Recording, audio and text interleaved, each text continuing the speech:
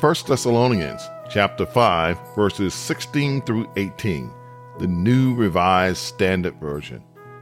Rejoice always, pray without ceasing, give thanks in all circumstances, for this is the will of God and Christ Jesus for you.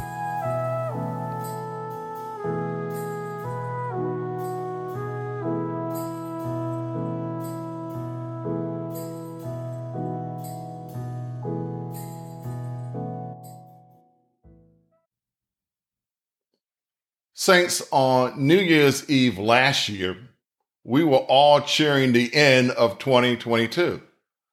We were hopeful that 2021 would be a better year. And in many ways, it has been a better year. The Trump administration is out of office. But then there was January 6th. My beloved Braves won the World Series, but we lost Henry Aaron. The vaccines and the boosters have saved countless lives, but COVID-19 is still raging. Paul in 1 Thessalonians chapter 5, verse 16 through 18 provides great advice as we move into a new year. He reminds us to rejoice always. Rejoicing does not mean that we're sugarcoating things, but what it does mean is that we have the peace of God with us, giving us the opportunity to view life for what it is, a gift from the Lord that is so lovely, that is so powerful, that is so extraordinary, that even in the bad times we can rejoice. Paul goes on to tell us to pray without ceasing. Being rejoiceful means that we have a relationship with God. Prayer builds that relationship. Think about it. Moses prayed. Your grandmother prayed. And yes, Jesus prayed as well. Giving thanks in all circumstances is the continuation of the advice that Paul has given us in these verses. Being thankful is the essence of our rejoicing, because happiness and thankfulness are intertwined with rejoicing. When we give thanks to the Lord, saints, we're rejoicing.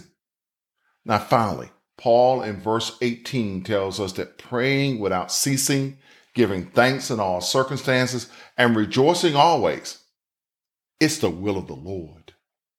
So as we count down the hours to the start of a new year, let us rejoice, not because we expect 2022 to be any better, but because the will of God gives us the hope that despite all the crap of 2021, and the difficulties that we can clearly see on the horizon of 2022, God is still in control. And for that, let us rejoice. Blessings, peace, and love during this rejoiceful new year of 2022.